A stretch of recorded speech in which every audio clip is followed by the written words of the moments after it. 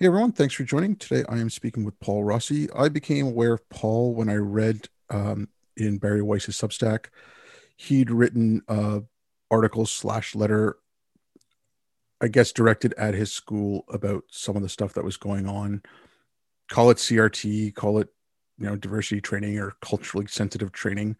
Um, and then there was some fallout from that. So I thought I'd get him to come on and talk a bit about that and a bit about what's going on in education. Hey Paul, thank you for coming on. Oh, thank you, babe.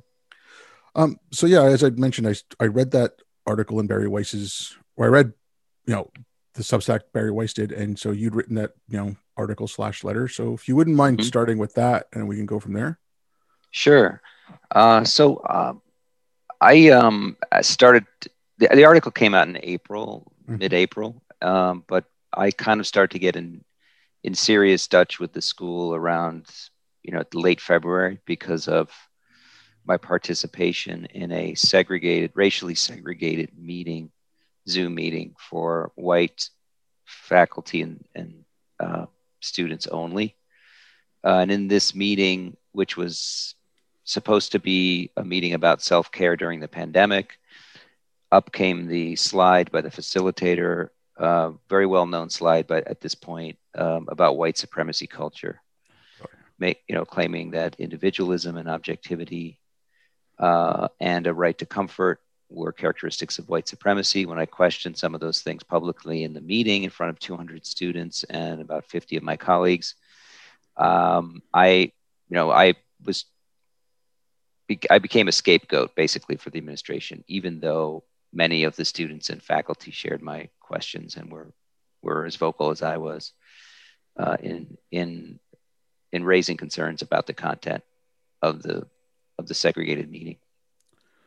And then because of that, I was put through um, a little bit of a series of punitive things by the administration where they were trying to recover their, their um, sort of recover their branding as an anti-racist institution and distance themselves from me.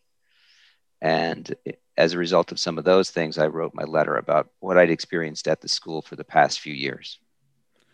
Okay, great. I should say great, but that's one of the things, like the anti-racist credentials of the school. But segregation in the name of anti-racism does not sound like what I would think anti-racism is. Yeah, you wouldn't, would you? I mean, I certainly wouldn't. But there is a very very convoluted justifications for these things based in the theoretical premises. Um, and I find it fascinating, uh, the justifications for it, even though they're I find them debilitating for the people who are forced to undergo them, like the students and my colleagues as well. Now, if I remember correctly, you were at a private school, and I started following this a while ago, and I only really started following the education stuff probably around 2018. Hmm. Because I was just more as because you know I was getting called a white supremacist for criticizing Islam. I was like, where the hell is that coming from? Oh yeah. Hmm. Like, I'm not white, so that. Hmm. But so like, I mean, I'd read about the Fieldstone Academy. I'd read about Dalton School and stuff that had happened there. So I'm just curious, like when you see what happened at the Fieldstone Academy when they started segregating their kids, 45 minutes a week and telling them to appreciate their race, except for the white kids, or they're telling them, okay, you're all oppressors and stuff like that. Like, doesn't wouldn't administrators say, okay, this experiment's been run. Like, why are they? Is this like the whole thing of real communism hasn't been tried type of thing, or do they all think they can do it better than the others, or like, what's the impetus for that? Yeah, I mean, I think the way they look at it, it is sort of a Puritan mindset. The idea is that the world is hopelessly corrupted by racism, Mm. and that when you couple that with the blank slate kind of idea of human nature, you wind up with what's a sort of de facto essentialism, where we can't avoid our racial coding or our gender coding or our, whatever our socially imposed identities are. So to ignore those things or to try to reach for some common humanity is to evade the conditions in which we're all born into. So the idea is that by forming affinity groups, they could be optional or mandatory. The meetings that I was in were mandatory. But the idea is that you gain a race, you admit and sort of come to see your racial programming, whether it's as an oppressor or as a marginalized or subaltern or however you want to, I see these different groups. And then only when you have that understanding of your racialized identity can you proceed to break down and dismantle these structures by, or celebrate and use them as a mode of empowerment, if you're in the marginalized group. Yeah, I mean, like I look at that, the underlying oppression, the underlying, basically, like that's the, from what I read, that's from critical theory, where you look at the, you break down you take away the veil of the world and you see all the oppression. And I mean, okay, I'm not a religious person, an atheist, but I equated that to Ezekiel. I'm like, okay, well, Ezekiel pulled away the veil and he saw paradise. These guys pull away the veil and all they see is oppression and awfulness. And it's just, it's such a weird way of looking at things. I mean, if you read James Baldwin, or if you listen to, or you read the speeches from Martin Luther King, or, anything like that, or read Toni Morrison, they can talk about awful things, but there's a message of hope in there. But this, it just seems like you're not giving kids any hope. You're not giving, like, this is your lot in life and this is what you're stuck with. And I mean, we can get into the whole education thing, like how, like not a lot of kids can read and write and all that right now, but like, how is that supposed to help kids grow up into be functioning adults? Well, that's not the point. The point is not to help the kid become a functioning adult. The point is to effect revolution. So revolution is the collective liberation is the mode by which an individual can attain essentially like spiritual health or well-being. It's a completely collectivist mindset that we had at our school. That is, group identity, collective identity, these were the things that would save us, and whether or not an individual can go on to have a happy, productive life was, it would have been an outcome of their, successful, political activism or coming to consciousness. And I think that's what I found really crazy, frankly, and against the mission of what education is supposed to be. Sort of on this, like I always say, like, I've got a lot of problems with, call it whatever you want, critical race theory when it comes to race, or the gender theory stuff. But my biggest issue with all these things is it talks about the secondary issues. Like if you're talking about education, again, like I said, I just started looking at the stats and stuff, and when only 35% of the kids can read proficiently, or only, I think it was 22% of the kids can do math proficiently. Like that should be your biggest goal, not dividing kids into affinity groups, not talking about disrupting and dismantling the systems of oppression. Again, if it's a parent looking at this, because I know a lot of parents all of a sudden since last year have been really paying a lot of attention to this.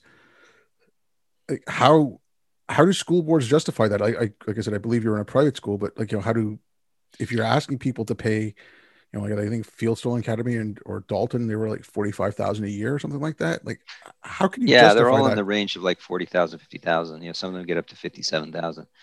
Yeah. It's culturally responsive education. So the way that, with very, I think, dubious research behind it, the idea is that the reason why minority schools with minority populations are doing so poorly is a result of, say, too many white teachers, or it's a move to culturally responsive education where, if we only made people feel welcome and comfortable, or if we only communicated these things in such a way that these students could, quote unquote, see themselves represented properly in the material or in the teacher, then outcomes would be different. And I just find absolutely very spurious evidence for that. But it's extremely helpful if you are, um, for various reasons, trying to hide the ball for incompetence in these schools, in these public schools, or if you're a member of a teachers union for displacing the responsibility for, you know, incompetence. So there are a lot of stakeholders that benefit from framing the issue in this way. I see it as sort of, that kind of problem coupled, as a major current, as well as ideological true believer commitments that are being made. I think some of it is just functionally, it defends the major players from having to accept responsibility for what's going on. Okay, so kind of passing the buck. Now, Yeah. getting back to you, like you were a math teacher.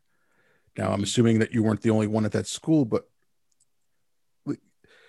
wasn't anyone else concerned about this? Wasn't anyone else saying, well, this is not going to work? But like you spoke up, then you were, I guess you were fired.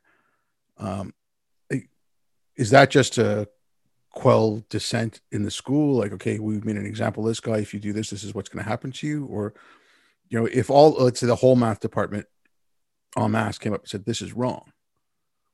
Like, I mean, what are they going to do? Fire all of you? Or like, I mean, it's. Well, I think that it was the public way that I did it, and I meant to do it publicly. I think that there are many of my colleagues have approached me with concerns about some of the excesses of these things, even though they're very left liberal. Some of them had problems with some of the identity politics, and they would say things like, "Oh, I wouldn't go as far as you, Paul, but this is weird, or this is kind of wrong," or but what moved me to do what I did was because I had students approach me, and I knew that there were students who felt that they couldn't question this material when it was being brought up as utterly factual, like it is the foundation of reality, and they felt that they couldn't question it without running afoul of their friends or the social pressures, or even in some cases having academic consequences for questioning it. And I was pleased that when I did that, it did sort of break the ice, as one student later told me. I have the transcript from the chat, and in that transcript, not only students were saying things like, "Oh, I don't think I'm ignorant just because I'm white," and I don't feel comfortable with splitting meetings by race, and even some teachers came in and defended some of the content of what I was saying. So even though they tried to make it look like it was just one teacher, myself namely, it was clear from anyone in that meeting that it wasn't just me, and that was, I think, what was so concerning to them, that they felt, they could feel the ideology kind of crumbling beneath them. So in their public statement to the school community, they had to make this long reaffirmation of their commitment to anti-racism. And the project of the school is to quote unquote undo racism. Yeah, that's a big ask. So, yeah, and I don't see how strengthening everybody's socially imposed racial identities is going to get us there. I don't see how that works. But what it does do, though, is it allows the time horizon to stretch infinitely, and to allow for a sort of a diversity industrial complex to intermediate and charge the school large sums of money and create positions within the school to manage it. I think that's part of it. Yeah, the money aspect. A couple of years ago, I spoke with a teacher out of Texas, and she'd started up a thing called Donors Choose, and there was a hashtag going around, clear the lists. And it was just, whenever I could, I'd spend a couple $100 here and there buying stuff off teachers' lists. Like they would make Amazon lists, and people would buy stuff for them. And some of the things I saw were like pencil sharpeners. And I'm thinking to myself, okay, you're in the United States, quote unquote, the richest country in the world, and you can't put pencil sharpeners in the classroom, but you're spending 20 grand on Ibram Kendi. Like there is a problem of priorities of where you're spending the money there. Yeah, and I think there's tremendous anxiety among educators to get on board with this, and administrators and school boards, that they need to signal that that they are good people. And I think that's what's driving so much of this, is that the moral vacuum, that people need something to establish that they're on the right side of history, uh, which is, a very particular kind of moral righteousness. But people, especially educators, they tend to be good people. So I think they're even more susceptible to these kind of messianic, um, visions of how to be good. And so I think that's part of it. Yeah, Too. I mean, when you mentioned, people want to do the right thing, it's like a couple of years back, I read the book Kindly Inquisitors, the Jonathan Ricks book. And, I mean, he was talking about stuff in the 90s, but when he called it the humanitarian threat to liberal science, I mean, that's exactly what it is. You're playing on people's good intentions. You're warping that around. And it's like, don't you want to be a good person? Don't you want to do that? And I mean, you're basically making people do awful things in the name of goodness. I mean, one of the things, okay, when I first came back from overseas, I saw all this stuff going on, and there was this Milton quote from Paradise Lost that kept going through my head. And it was like, abash the devil stood and felt how awful goodness is. And I'm like, you people have turned goodness awful. And that's exactly what they're doing. Like, and I was like, okay, you're going to have an overcorrection. I thought maybe Trump was the overcorrection. I thought maybe Charlottesville was the overcorrection, that people would snap out of it. But I mean, I'm reading stuff in the APA where white children are growing there's a larger percentage of white children growing a white identity. And Yeah. I mean, And that's, I should say that's not a bug, that's a feature. Like they want the people pushing this, the more division they create, the more it validates their view of the world. So if you are a CRT apologist, or you someone that believes in that, if you create more white supremacy, you can simply say, well, see, look, I told you. Now it's just overt. It was covert before, now it's overt. So that's none of the things that can come out of this backlash, like you're mentioning, which I agree with you, is going to be disconfirming to anyone who is on board with it, which is extremely scary and dangerous. And that really, really worries me. Are you worried about a backlash from parents? Like, I know there's a lot been going on the last year about school choice, which I think, like, I'll give you an example for myself. I went to 8 different schools between kindergarten and grade 6. And that a couple of times was because we moved, but most of it was because my mom was like, oh, you know what? I heard this school's better. I heard that school's better. So I just kept going to a different school. But she had that choice. And these were all public schools. None of them were private, but she had that choice. So now when you're seeing this push for school choice, I mean, a lot of people are saying, well, that's an attack on public schools. You're going to destroy the public school system. But, if a charter school fails and it's not doing it, they fail. They go out of business. If a private school doesn't do what they're supposed to do, they go out of business. So, I don't want to see public school system collapse. I, shore it up, make it better, because there are neighborhoods that need it. There are communities that need a public school. But are you afraid of something like that, where there's so much backlash from parents that it's like, okay, we're just going to give up on the whole enterprise? I think about that too. And I don't know what's right and wrong. I do know, however, that, public schools are a complete failure. I mean, as far as most of them in major urban centers, and that there are families that are trapped in a situation where, they have a monopoly. They have to participate in this government monopoly, and it is not working for them. It is not working for those kids. And I think that the statistics on communities, they would love to have some kind of school choice. In New York City, charter schools, as I understand it, are just a non-starter. New charter schools, there are some, but I think the competition would actually help public schools. I mean, I'm not an expert on this issue, but I think having viable alternatives is going to make public schools have to earn their students back and rebuild the public trust, because right now it's just broken in so many communities, and that need it desperately. And there are other issues that we could talk about that I am not well versed on, things like the property tax as Yeah. a way of funding schools. I think that should be addressed because it's not fair. And I would like to see that addressed somehow. But these are complicated, complex issues. But I think school choice is an important part of that. Now, I know you're a teacher, and I don't want to ask you things that you probably don't know. So if I ask you something you're not sure, Okay. but just let me know. But like I'd read Thomas Sowell's latest book, Charter Schools and their I read that one too. Yeah. And then I spoke with Ian Rowe, and he talked about this. Sowell was talking about the same building serving the same neighborhood. Half of it's a district school, the other half's a charter school, and the kids in the charter school are getting some of the best results in the country, whereas the district school is getting some of the worst. So now when you're the mayor of New York City or whatever, mayor of a city, or school superintendent or anything like that, would you have that kind of data in front of you? Like, how do you ignore that? Well, you ignore that because who's funding your campaign? Yeah. I mean, it's just like, did you see On the Waterfront with Marlon Brando? Yeah.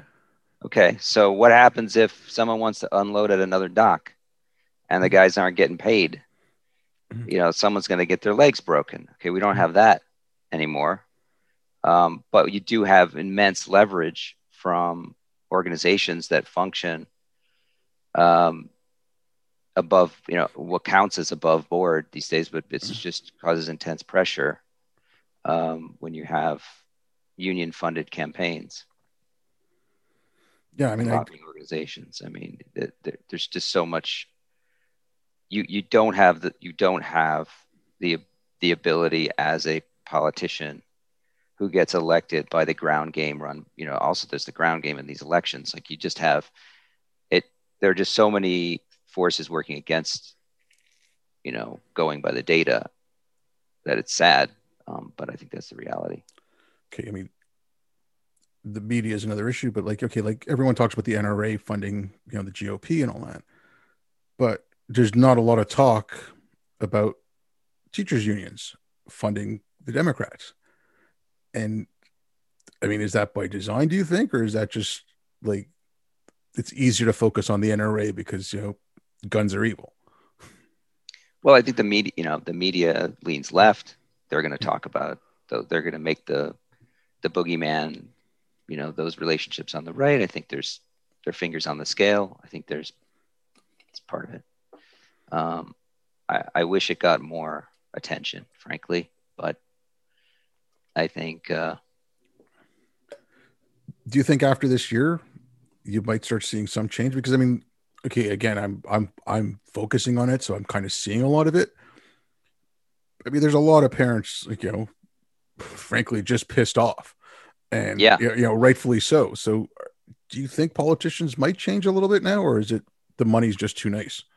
No, I think politicians. I mean, the good news is I'm getting lots of emails from parents and teachers that supported my article that are saying things like, "Oh, I didn't even know this was an issue before the pandemic," or I was just trying to get my kids back into the school, and the unions were the teachers unions were saying, only if it's completely safe will we go in and do our jobs. So the unions lost a lot of, I guess I would say, credibility from parents and voters by really protecting themselves over to a degree that was excessive over doing their jobs. At least that is really how it's perceived, and that hurt their credibility. And then on top of that, I guess the AFT and the ANEA coming out in favor of CRT is going to have an impact on that. So I think they don't have that long of a leash anymore. Well, I just saw a couple of things. The NEA scrubbed some stuff from 2019 that showed that they were failing, reading and writing and all that. They just scrubbed it straight off their website. And it's, if I'm a parent, I see that, I'm going to get, quite pissed. But just like part of I don't want to blame, like I said, this is, it's not a single silver bullet here. Like, I know there's a lot of moving parts, but once the pandemic happened and parents started seeing what was going on in the classroom, like maybe they weren't paying attention before for all kinds of reasons, like single parents, um, like a couple of the states have started putting in those, like, so, quote unquote, free range kids laws where, if you let your 10-year-old or 11-year-old go down the road to the park, you're not going to have, child protective services knock on your door type of thing. Right. Like, do you think things like that would help where parents have to be interested in what's going on with their kids? And I'm not saying parents aren't, but they also have to have the time to be able to look over the kids' schoolwork, because the curriculum could say, okay, we're going to do culturally responsive, education.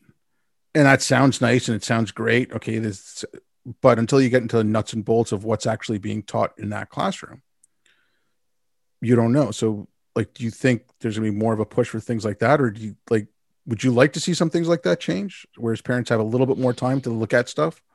Oh, I love it. I mean, parents, that's, they're incredibly busy and overtaxed, and with everything that's happening, it's very hard to keep your eyes on things. And one thing I would love to do, I'm working with a couple of people on this right now, and a teacher network, establishing a teacher network, and also with parents where we can, create a map that actually crosses over all the existing organizations where you can see curriculum in your district. And we hope to be able to execute FOIA requests on curriculum and also collect from volunteers, so that no matter what county you live in, you can see what's children are learning without, being rifling through your child's backpack, or having to go to great lengths to obtain it. And then connecting people who have concerns about those things in an anonymous way. I just want to get back, because you mentioned working with a couple of people, but I just want to get back to that in a second. But what's going on in the classrooms, like, I think it was North Carolina that passed legislation or has it proposed where it has to be transparency in the curriculum.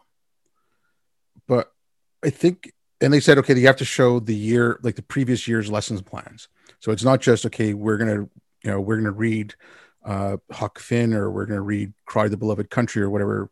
It's how you're going to teach that. Like, I was speaking to someone yesterday, and I use this as an example. I said, okay, you can take Huck Finn and you can teach it, the way I kind of learned it, where it was, okay, Huck realizing that this was all wrong, and he hears Jim crying about his family, and lets Jim go he realizes that, there's a common humanity there. Jim's crying about his family the same way Huck would miss his family, and like all that, realizes this is wrong. Or you could be a quote unquote woke teacher and say, well, that's Jim just, that's Huck using Jim's emotional labor and exploiting that and being a white savior. I mean, you can take that book and teach it in two different ways and get a completely different message. Oh yeah. Yeah. And that's completely missing the point. Yeah. And really it's just so self-serving. Yeah. That what winds up happening is that the ideology winds up becoming more important than what's healthy for people. So yeah, God, exactly. So you need to know exactly how it's being taught and what is the lesson plan. Yeah, I know some people are saying I'll put cameras in the classroom, but like, okay, I'm not for cameras in the classroom. I don't think, because I don't know if you could teach properly, even if you're all good intention, you want to do well, but then you're kind of second guessing yourself at every moment, because, okay, what if I say something wrong or whatever? That would be hard. I mean, I would find that very hard as a teacher to have a camera in the classroom. It would really be stifling to, personality, being an engaging teacher, because you do need to have some leeway where you can't be thinking about what the least common denominator if someone's going to object to you every second. But I think in some ways these laws are kind of missing the point, because it is important, and I think I do defend, the making of laws as a small d democratic means to restore what parents want their kids to be learning, especially if we're talking about K through 12 and particularly K through 8. But I know I have colleagues that teach CRT and unapologetically so, and they are committed to collective liberation of what is now called the global majority. And so to them, and some of them are very talented, and they will A, not be deterred by this, and B, they will find a way to teach things under the radar. For example, if someone recently on Twitter pointed out the book Teaching to Transgress by Bell Hooks, and that's part of her trilogy of books on how, pedagogical toolkit and a narrative. By telling a great story, a teacher can avoid running afoul of the laws and still make the point. So using narrative in really clever, creative ways is something that a master teacher can do, because in the classroom, the teacher is, they're in charge and they can run the class any way they want, essentially. So they can get around these things. And many of these teachers are very charismatic. And so I've been looking into some of the DEI consultancies and how some of the best ones, and when I say the best ones, I mean the most artful, are pushing back on the parents that are pushing back and the kinds of narratives that they're telling now. And it really is, these are some phenomenally skilled educators. And it is remarkable to see them able to tell a story that communicates things like white comfort or silence equals violence without actually, in a ham-handed fashion, putting up a slide that says, white comfort or they don't have to spell it out. They can just tell a story that leaves the student with that impression and gives them a moral to the story that is clear. So I find, I'm not sure how much purchase these laws are going to actually have. On the flip side, I think they might actually have a chilling effect on open discussion. I think that is a problem, especially at the high school level. I do think that we need to have sort of free-flowing discussions, and a teacher can be accused of running afoul of the law simply by tacitly maybe nodding or not objecting when a student says something about, all Black people are oppressed or all white people are oppressors or something like that. Like, they can be impugned simply for letting it happen or maybe giving a sign that it's okay. I think that teachers will be worried about that. So it could go either way. I mean, like the laws, like I agree with you there. I think they're, except for the one in Idaho, and I don't want to say I've read them all because there's a lot of them, but out of the ones I've read, I think the one in Idaho was the best because all it just did was reaffirm the Civil Rights Act, and it even mentions a couple of state legislations that are civil rights. It doesn't talk about how kids should feel or anything like that, because I think putting in the talk of feeling and all that's just way too much. Like, just leave that out, but just say you cannot teach anything. Like, it says you can't hold people responsible for the sins of the past. Like, it's the sins of the father aren't going to pass on to the son, right? Like, you don't do that. Which I think if you had and again, I looked at it from the way of, okay, like, we've lost all trust. Like, I mean, I don't trust anything anymore especially after this last year, and so if you give that, it might just give parents a little bit of a warm fuzzy. Okay, we've got something we can trust. And it's just, like I said, if you reaffirm those laws without getting into like the feeling thing, I think then that's a decent legislation. It gives, I mean, there's still going to have to be litigation if it has to go that route. There's still going to have to be, other kind of things, but it's just another layer of support type of thing. And I think it is necessary because, the existing laws, the way that the bar is so high to actually pursue a claim and to have it picked up by, DOJ or, the federal in this situation. I think there needs to be some reinforcing at the state level so that parents have another option that's easier to prosecute. Yeah, or like maybe, I don't know, an ombudsman board or something like that that's kind of independent that you can go to. That's, it's because, I mean, frankly, if I was a parent and my kid came home and said that, well, I'm oppressed because I'm brown, or like you hear the things like, white adjacent, like Asians are white adjacent. I'm like, what the hell is that? Well, there's this thing that really is so fascinating to me is the proliferation of the idea of whiteness and blackness. Like, at this point, with these concepts, we've racialized culture now to the extent where, race subsumes and substitutes for culture. So you have this floating signifier that can be latched onto any emotion or concept whatsoever. So you have white comfort. The Black students demanding change at my school talked about white opinions and how we shouldn't have to listen to white opinions. And I was like, what is a white opinion? You can stick whiteness is now, you have Black joy. Blackness is a quality which can float between any person or race, or even though it's, but what's interesting is like there's segregation in those things. So a Black person exhibiting whiteness is not good, and a white person exhibiting Blackness is not good. So there's this segregation that's going on, and I just think it's so awful, and it's also just this immediate justification for anything.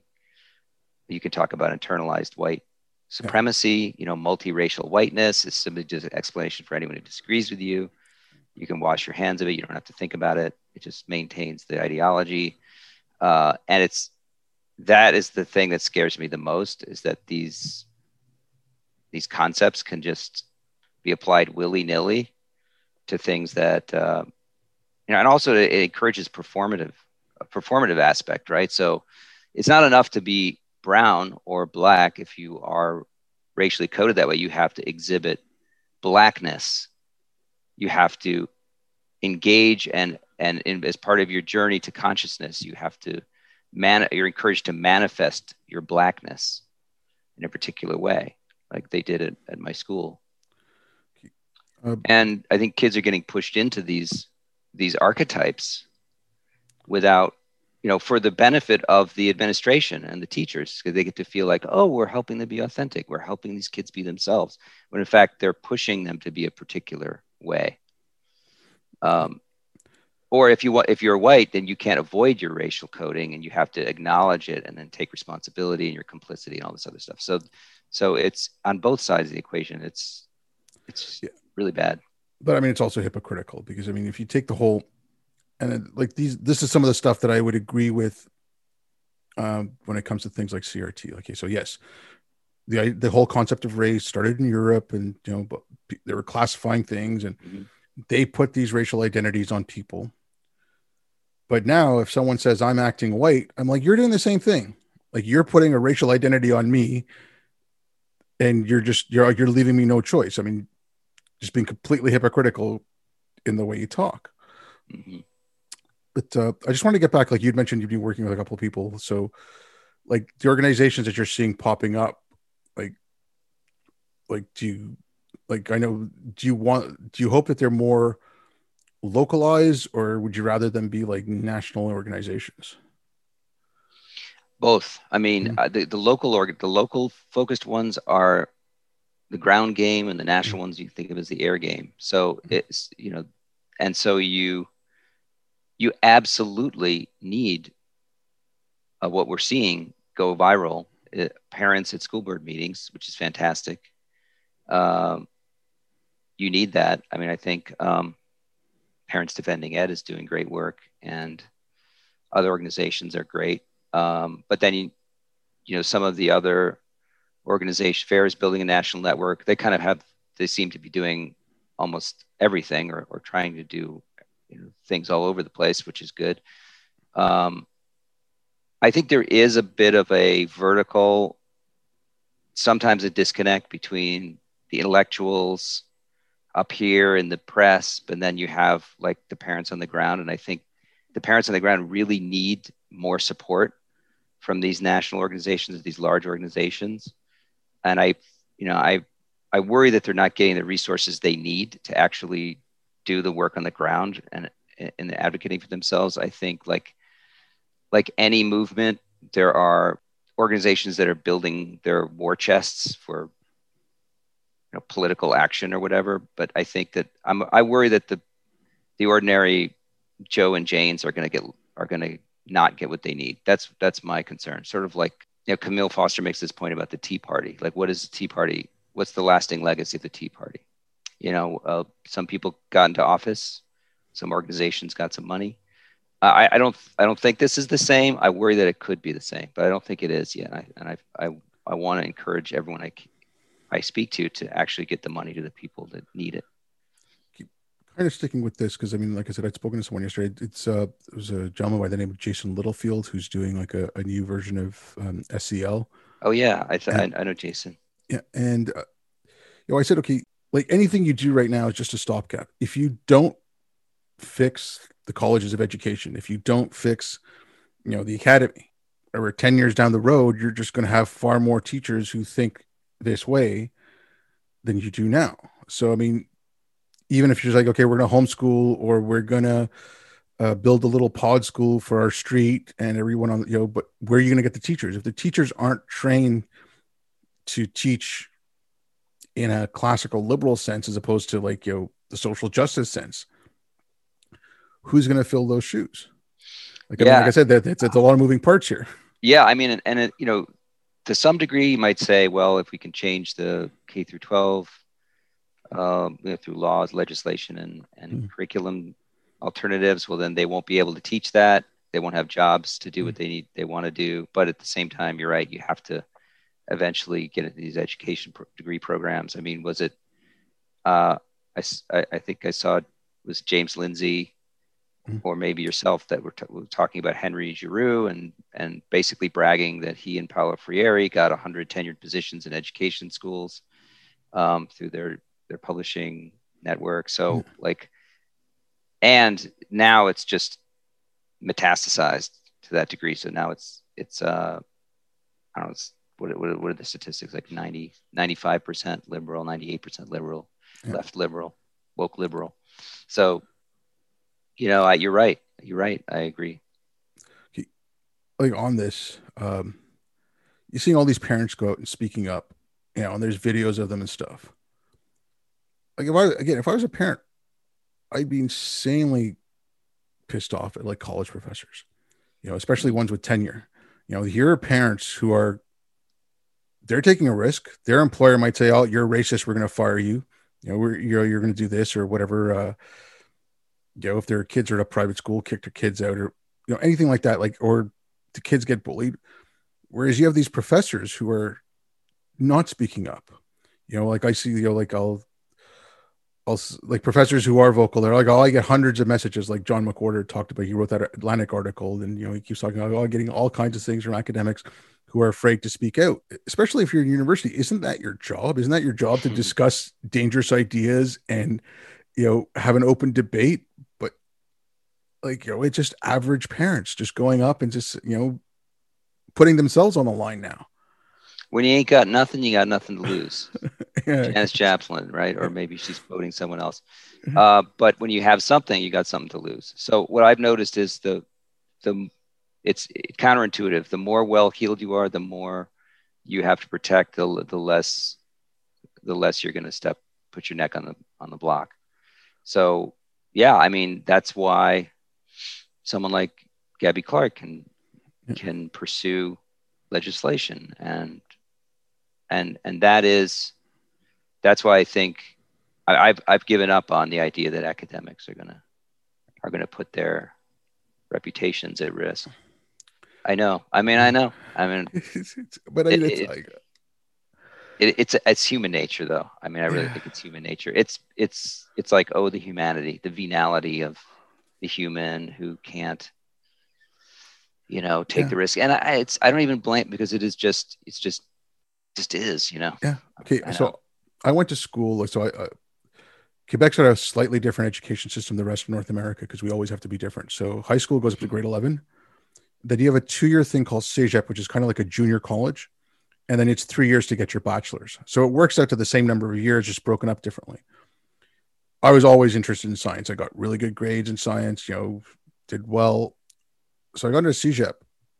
And I mean, I literally had a chemistry professor tell me, if you don't do it the way I show you, like we were doing redox equation. So you you break the equation down and all that. And the way, like I took an AP class in high school, the way my teacher taught me, it really made sense to me. And I did it that way. Showed all my work, all that. the professor at CEGEP was doing it slightly different way, and it just didn't make sense. So I just started doing it the way I was taught, and just showing all my work, going through all the steps, and getting the right answer. And he told me straight out, like, if you don't do it the way I show you, I'm going to fail you. And I'm like, okay, well, that's not what I was taught science was. Like, it's not a body of knowledge or anything like that. It's you look at it, you argue, and you look at different ways of. So that really got me disinterested in science. And then I always had a love of history and philosophy and stuff. So I went to poli sci. I just said, screw the sciences. Like, I'm just going to go into political science. Oh, that's too bad. Yeah, I'm sorry.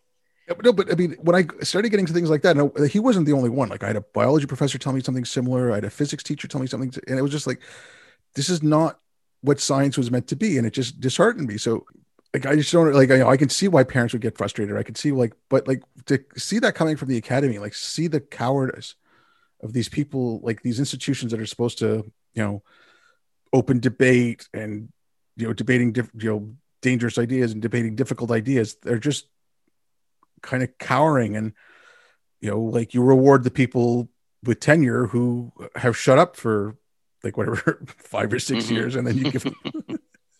Yeah, I feel like we're going to need new institutions, and I think that the new institutions, if they're successful, and then they're going to put pressure on the existing ones, and then all of this higher education may be in a bubble, and the internet may disintermediate all of it. So I think this may just be, like, what's the Bugs Bunny cartoon where Daffy Duck is in the clam at the end and he's holding onto the pearl? Like, he's like, I'm rich, I'm a happy miser. It's closing on him. I think that's what's maybe happening to some of these higher education institutions, and I heard enormous about bloat that they're.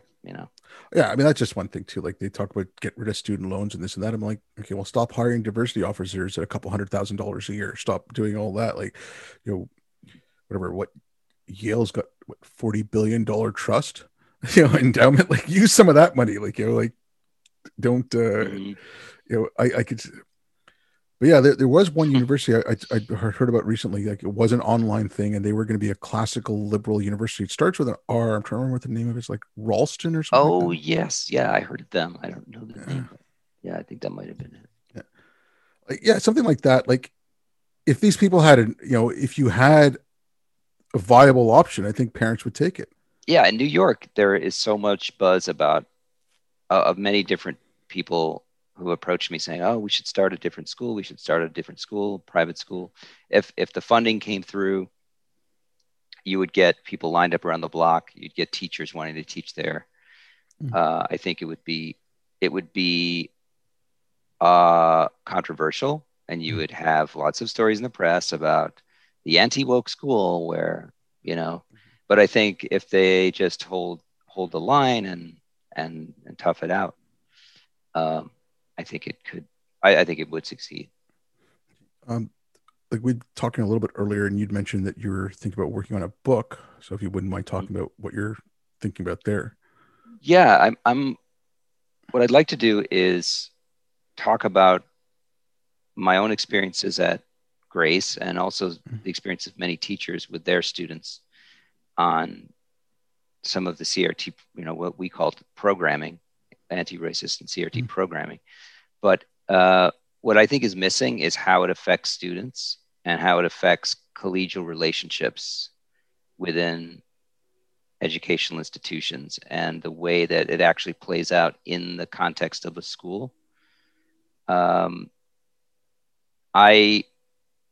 spoken to many students at Grace. I've spoken to many students at other schools, and I think what's interesting is there is a large number of students that are generally apathetic and kind of feel like, oh, why are the adults going crazy about all this stuff?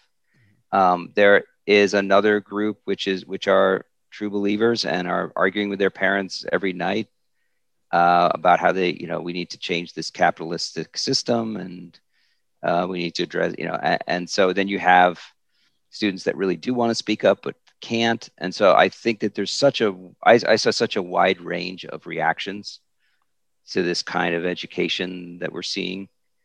And I want to make that real for people, um, that that maybe goes underneath a lot of the conceptual arguments, at the level of op-eds and Twitter. Like get into the heart of how it's affecting students, and then also I want to talk about in the book how the DEI industry functions. How do they gain entry into institutions? How do they convince the stakeholders? And then once they do, how do they push the curriculum into a school? And how do they get teachers on board? How do they run these trainings? What's it like to be in a training like this? And there are specific strategies now coming out with how some of the most successful DEI consultancies are reacting to the pushback. And I've gotten sent to me some seminars by these consultancies, and where they talk openly about controlling who do we let into the school, who do we let onto the board. I mean, they have an enormous sense of entitlement as to them making decisions for the decision makers. And in some cases, they'll give public speeches and statements connecting the parents who are concerned about CRT in schools with the January 6th rioters at the Capitol. So there's a real doubling down or even a tripling down going on right now. And I think it's just going to be, even though many people are just fed up with, like, do we need to keep talking about CRT? It's going to get worse. It's going to get more. It's going to be when the fall starts, and all the curriculum was set back in April and March. So while this was starting, so all that's going to be rolled out, and the people who are pushing it are not able to compromise because of their own ideological commitments. They've sort of, that's part of it, is that you don't compromise. James Lindsay's talked about this. So, the fact that I just see all of the forces aligning to even make this more explosive. So we will see. Yeah, like when you mentioned the different kids, like who are, some are disinterested, some are just kind of going along, whatever. Like, okay, when I first got back, the first thing I said was, like, we've got secular blasphemy laws now. Like, what's going on? Like, it did have a faith-like feeling to it. And, John McWhorter's written quite a lot about it, and James Lindsay has as well. And I, like, if you, like, the way I look at it is, if you go through with this, CRT-based curriculum from K through 12, I mean, we shouldn't leave out the gender stuff, because that's also in there as well. But I'm like, okay, these are now woke madrasas. And just like a madrasa in Pakistan, the kids who come out of the madrasas aren't all going to join the Taliban, or aren't all going to join ISIS. But you'll have a significant portion of them that will think that, homosexuality is illegal and they should be put in jail. Like, apostates should be killed. Like, you still have kids who aren't going to go strap a suicide bomb on themselves, but they're going to support the people that do. And the ones that are opposed to it are just going to keep quiet because they don't want to be killed as an apostate or whatever. Like, they're, like, there was one kid, he was a university student in Pakistan. I think it was in 2015 or 16. His name was Mashal Khan. And he wasn't an apostate. He questioned a couple of things in the Quran. When I say question, he was asking questions about them because he was curious. The next day, students and faculty at the university beat him to death just for, like, asking some questions. So, I mean, that is going to shut anyone else up from asking questions, right? Yeah. So that's the way I look at it. And again, like, sorry, I'll ramble for a little. Like, I look at, when I started looking into this, like, something like repressive tolerance, that started coming into, as far as I can tell, like, in the mid 80s, it started coming into, like, colleges of like the ed colleges and stuff. And, I know Marcuse wrote that in 65 or whatever, but if you look at a lot of, like, kids, or if you look at the terms of service from any social media, it all talks about language that can do harm. It's all based on harm. So even though they might not agree with it 100%, okay, you got to censor everyone who's conservative, but that idea of harm is, like, in the air. It's taken in everywhere. So they also imbibe that a little bit. So when you have this kind of stuff going through the schools, and you're indoctrinating kids from K through 12, by the time they get to university, it's, they've already drunk the Kool-Aid to some degree, and then it's easier to keep going. Like that's why I look at, when Jonathan Haidt talked about 2013 is kind of when they started leaving the universities. I'm like, okay, well in 2010 this was in some high schools. A kid going through high school in 2010 is getting to university 2014ish, right? So yeah, right around 2013 or just after is when you're going to see more of it leaving the university, because you've got more kids coming in already thinking in that manner. Like, so like that's like, for me, it's like, if you want to give the two options, like if parents want to send their kids to one of these schools and you give them that choice, they go to one of these schools, whatever, let's see which school does better. Let's see which school can actually produce, people who can do math, who can read, who can do whatever. Like, let's have that. Yeah, I'm glad you brought up, K through, the madrasa analogy, because I've seen the curriculum at the kindergarten level, and from one of these consultancies, and it's the Pollyanna curriculum. And the way it works is, they know that the kids see things in moral primary colors, so they want to establish the palette early of what is good and what is bad, and then once they get that basic moral instantiation, they can run all of the history and society on top of that, the way they understand those things. So, at the kindergarten level, there are 8 lessons plans totally devoted to color. So we're just going to see color. So it starts at a perceptual level, and then it slowly pushes the idea that this color, you pick your skin tone on the wall, and then you identify with that skin tone, and that gets tied to your racial identity. And then, even in kindergarten, in the curriculum, teachers who feel confident can tie the color to the racial identity as early as kindergarten. And some of the scholarship, this is all based around the scholarship, maybe in quotes, because I haven't really seen the methodology, the data analysis, that kids see race as early as 6 months. So they have to try to acknowledge it and then combat it. But I'm not sure that those studies, when they justify this claim that kids see race as early as 6 months, this is not an extensive analysis of the literature. This is a cherry-picked study here and a cherry-picked study here and there. So that there is not, it's all scaffolded on what I think is pretty dubious work, even though I do want to read it all and digest it, but it's not, I don't think it's comprehensive in any way. So, that's how they're running the game, and that's how they're going to get them when they're young, and they are getting them right now when they're young. So I think that's where the parents of the youngest children really need to be vigilant, because they want to make a child's socially imposed identity the paramount way that they see themselves in the world. Once they identify as Black, Latino, Latinx, whatever, white, then they can make all the claims on top of that. But that has to be, and the question that I asked in the meeting in my school questioned the nature of identity itself, which is why I think they freaked out so hard, because I said, to what extent must I identify with how other people see me? Which I think is just, I wanted to ask a question that to my mind cut to the quick of what was the central shaft of the ideology and the pedagogy, which was you are as others see you. You have a fanciful personality, which is your preferences and dreams and goals as an individual, but what really matters in the world is how other people see you, and you need to acknowledge and cleave to that in some way.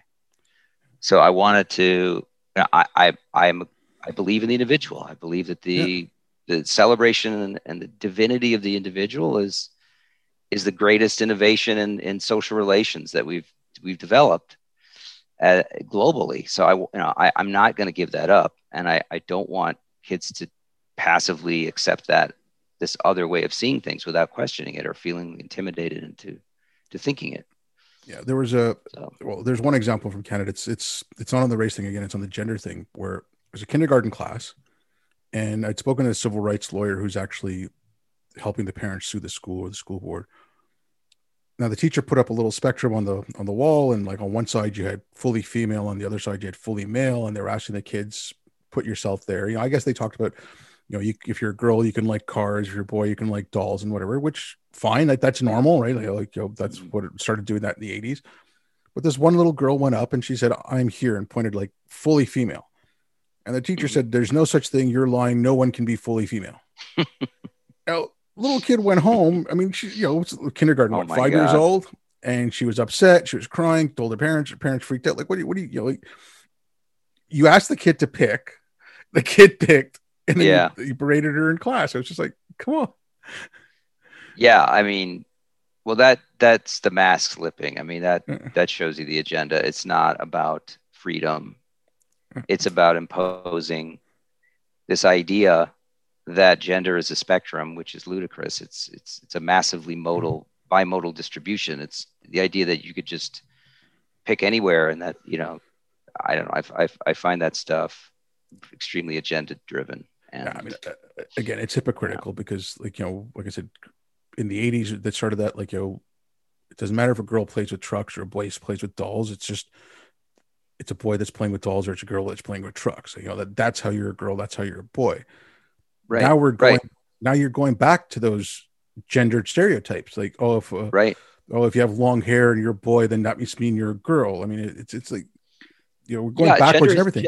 Gender now, exactly. Like I grew up in a progressive town, Ithaca, New York, and there the progress meant that gender didn't have to be a fixed archetype of behaviors. You could be a girl and not shave your legs, or you could be a guy and you could play with dolls. Exactly. But now it's like gender categories are now seen as stereotypes. And if you deviate from them, well, then you either need to create your own gender or you need to go to the other gender. So categories are now stereotypes in and of themselves. I think that's really debilitating. And then people are body modding around, matching their idea of an archetype, which is not going to make them happy in the long run, because you're just going to be fine. You're just going to fall short of this new archetype.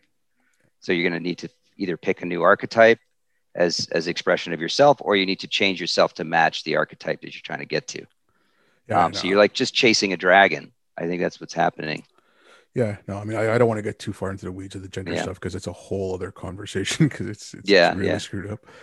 Look, I don't want to keep you too long. It's been really great to talk to you. If you have any advice for parents or, or even students, please go ahead. Yeah, I mean, my main, everyone talks about the parents. I think parents are hugely important. I would just say, do your best to stay vigilant, find other parents that are like-minded, and you can collaborate and work together. And it's a lot easier to get things done if you can share resources and work together. Students, stand up for what your conscience wants to say. You have a right to question anything and everything that you get in class. You may lose friends. You may have, quote unquote friends, people that anytime you reveal, your inner nature to your peers, you're opening yourself up to the slings and arrows of outrageous fortune and reputation damage, but you'll make new friends. And actually what I found is people respect you more when you stand up and stand out than if you cower and try to conform. So you'll be surprised. And I know it takes a lot for kids to do that, but I really think that's where the real growth happens. No, well, that's great. If you want to let people know where they can get a hold of you. Sure. Yeah, I'm on Twitter, Paul D. Rossi.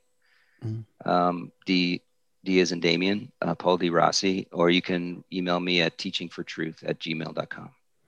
Great. Well, thank you very much, Paul, for coming on. It was good talking to you. Thanks so much, Abhi. And thanks everyone for listening.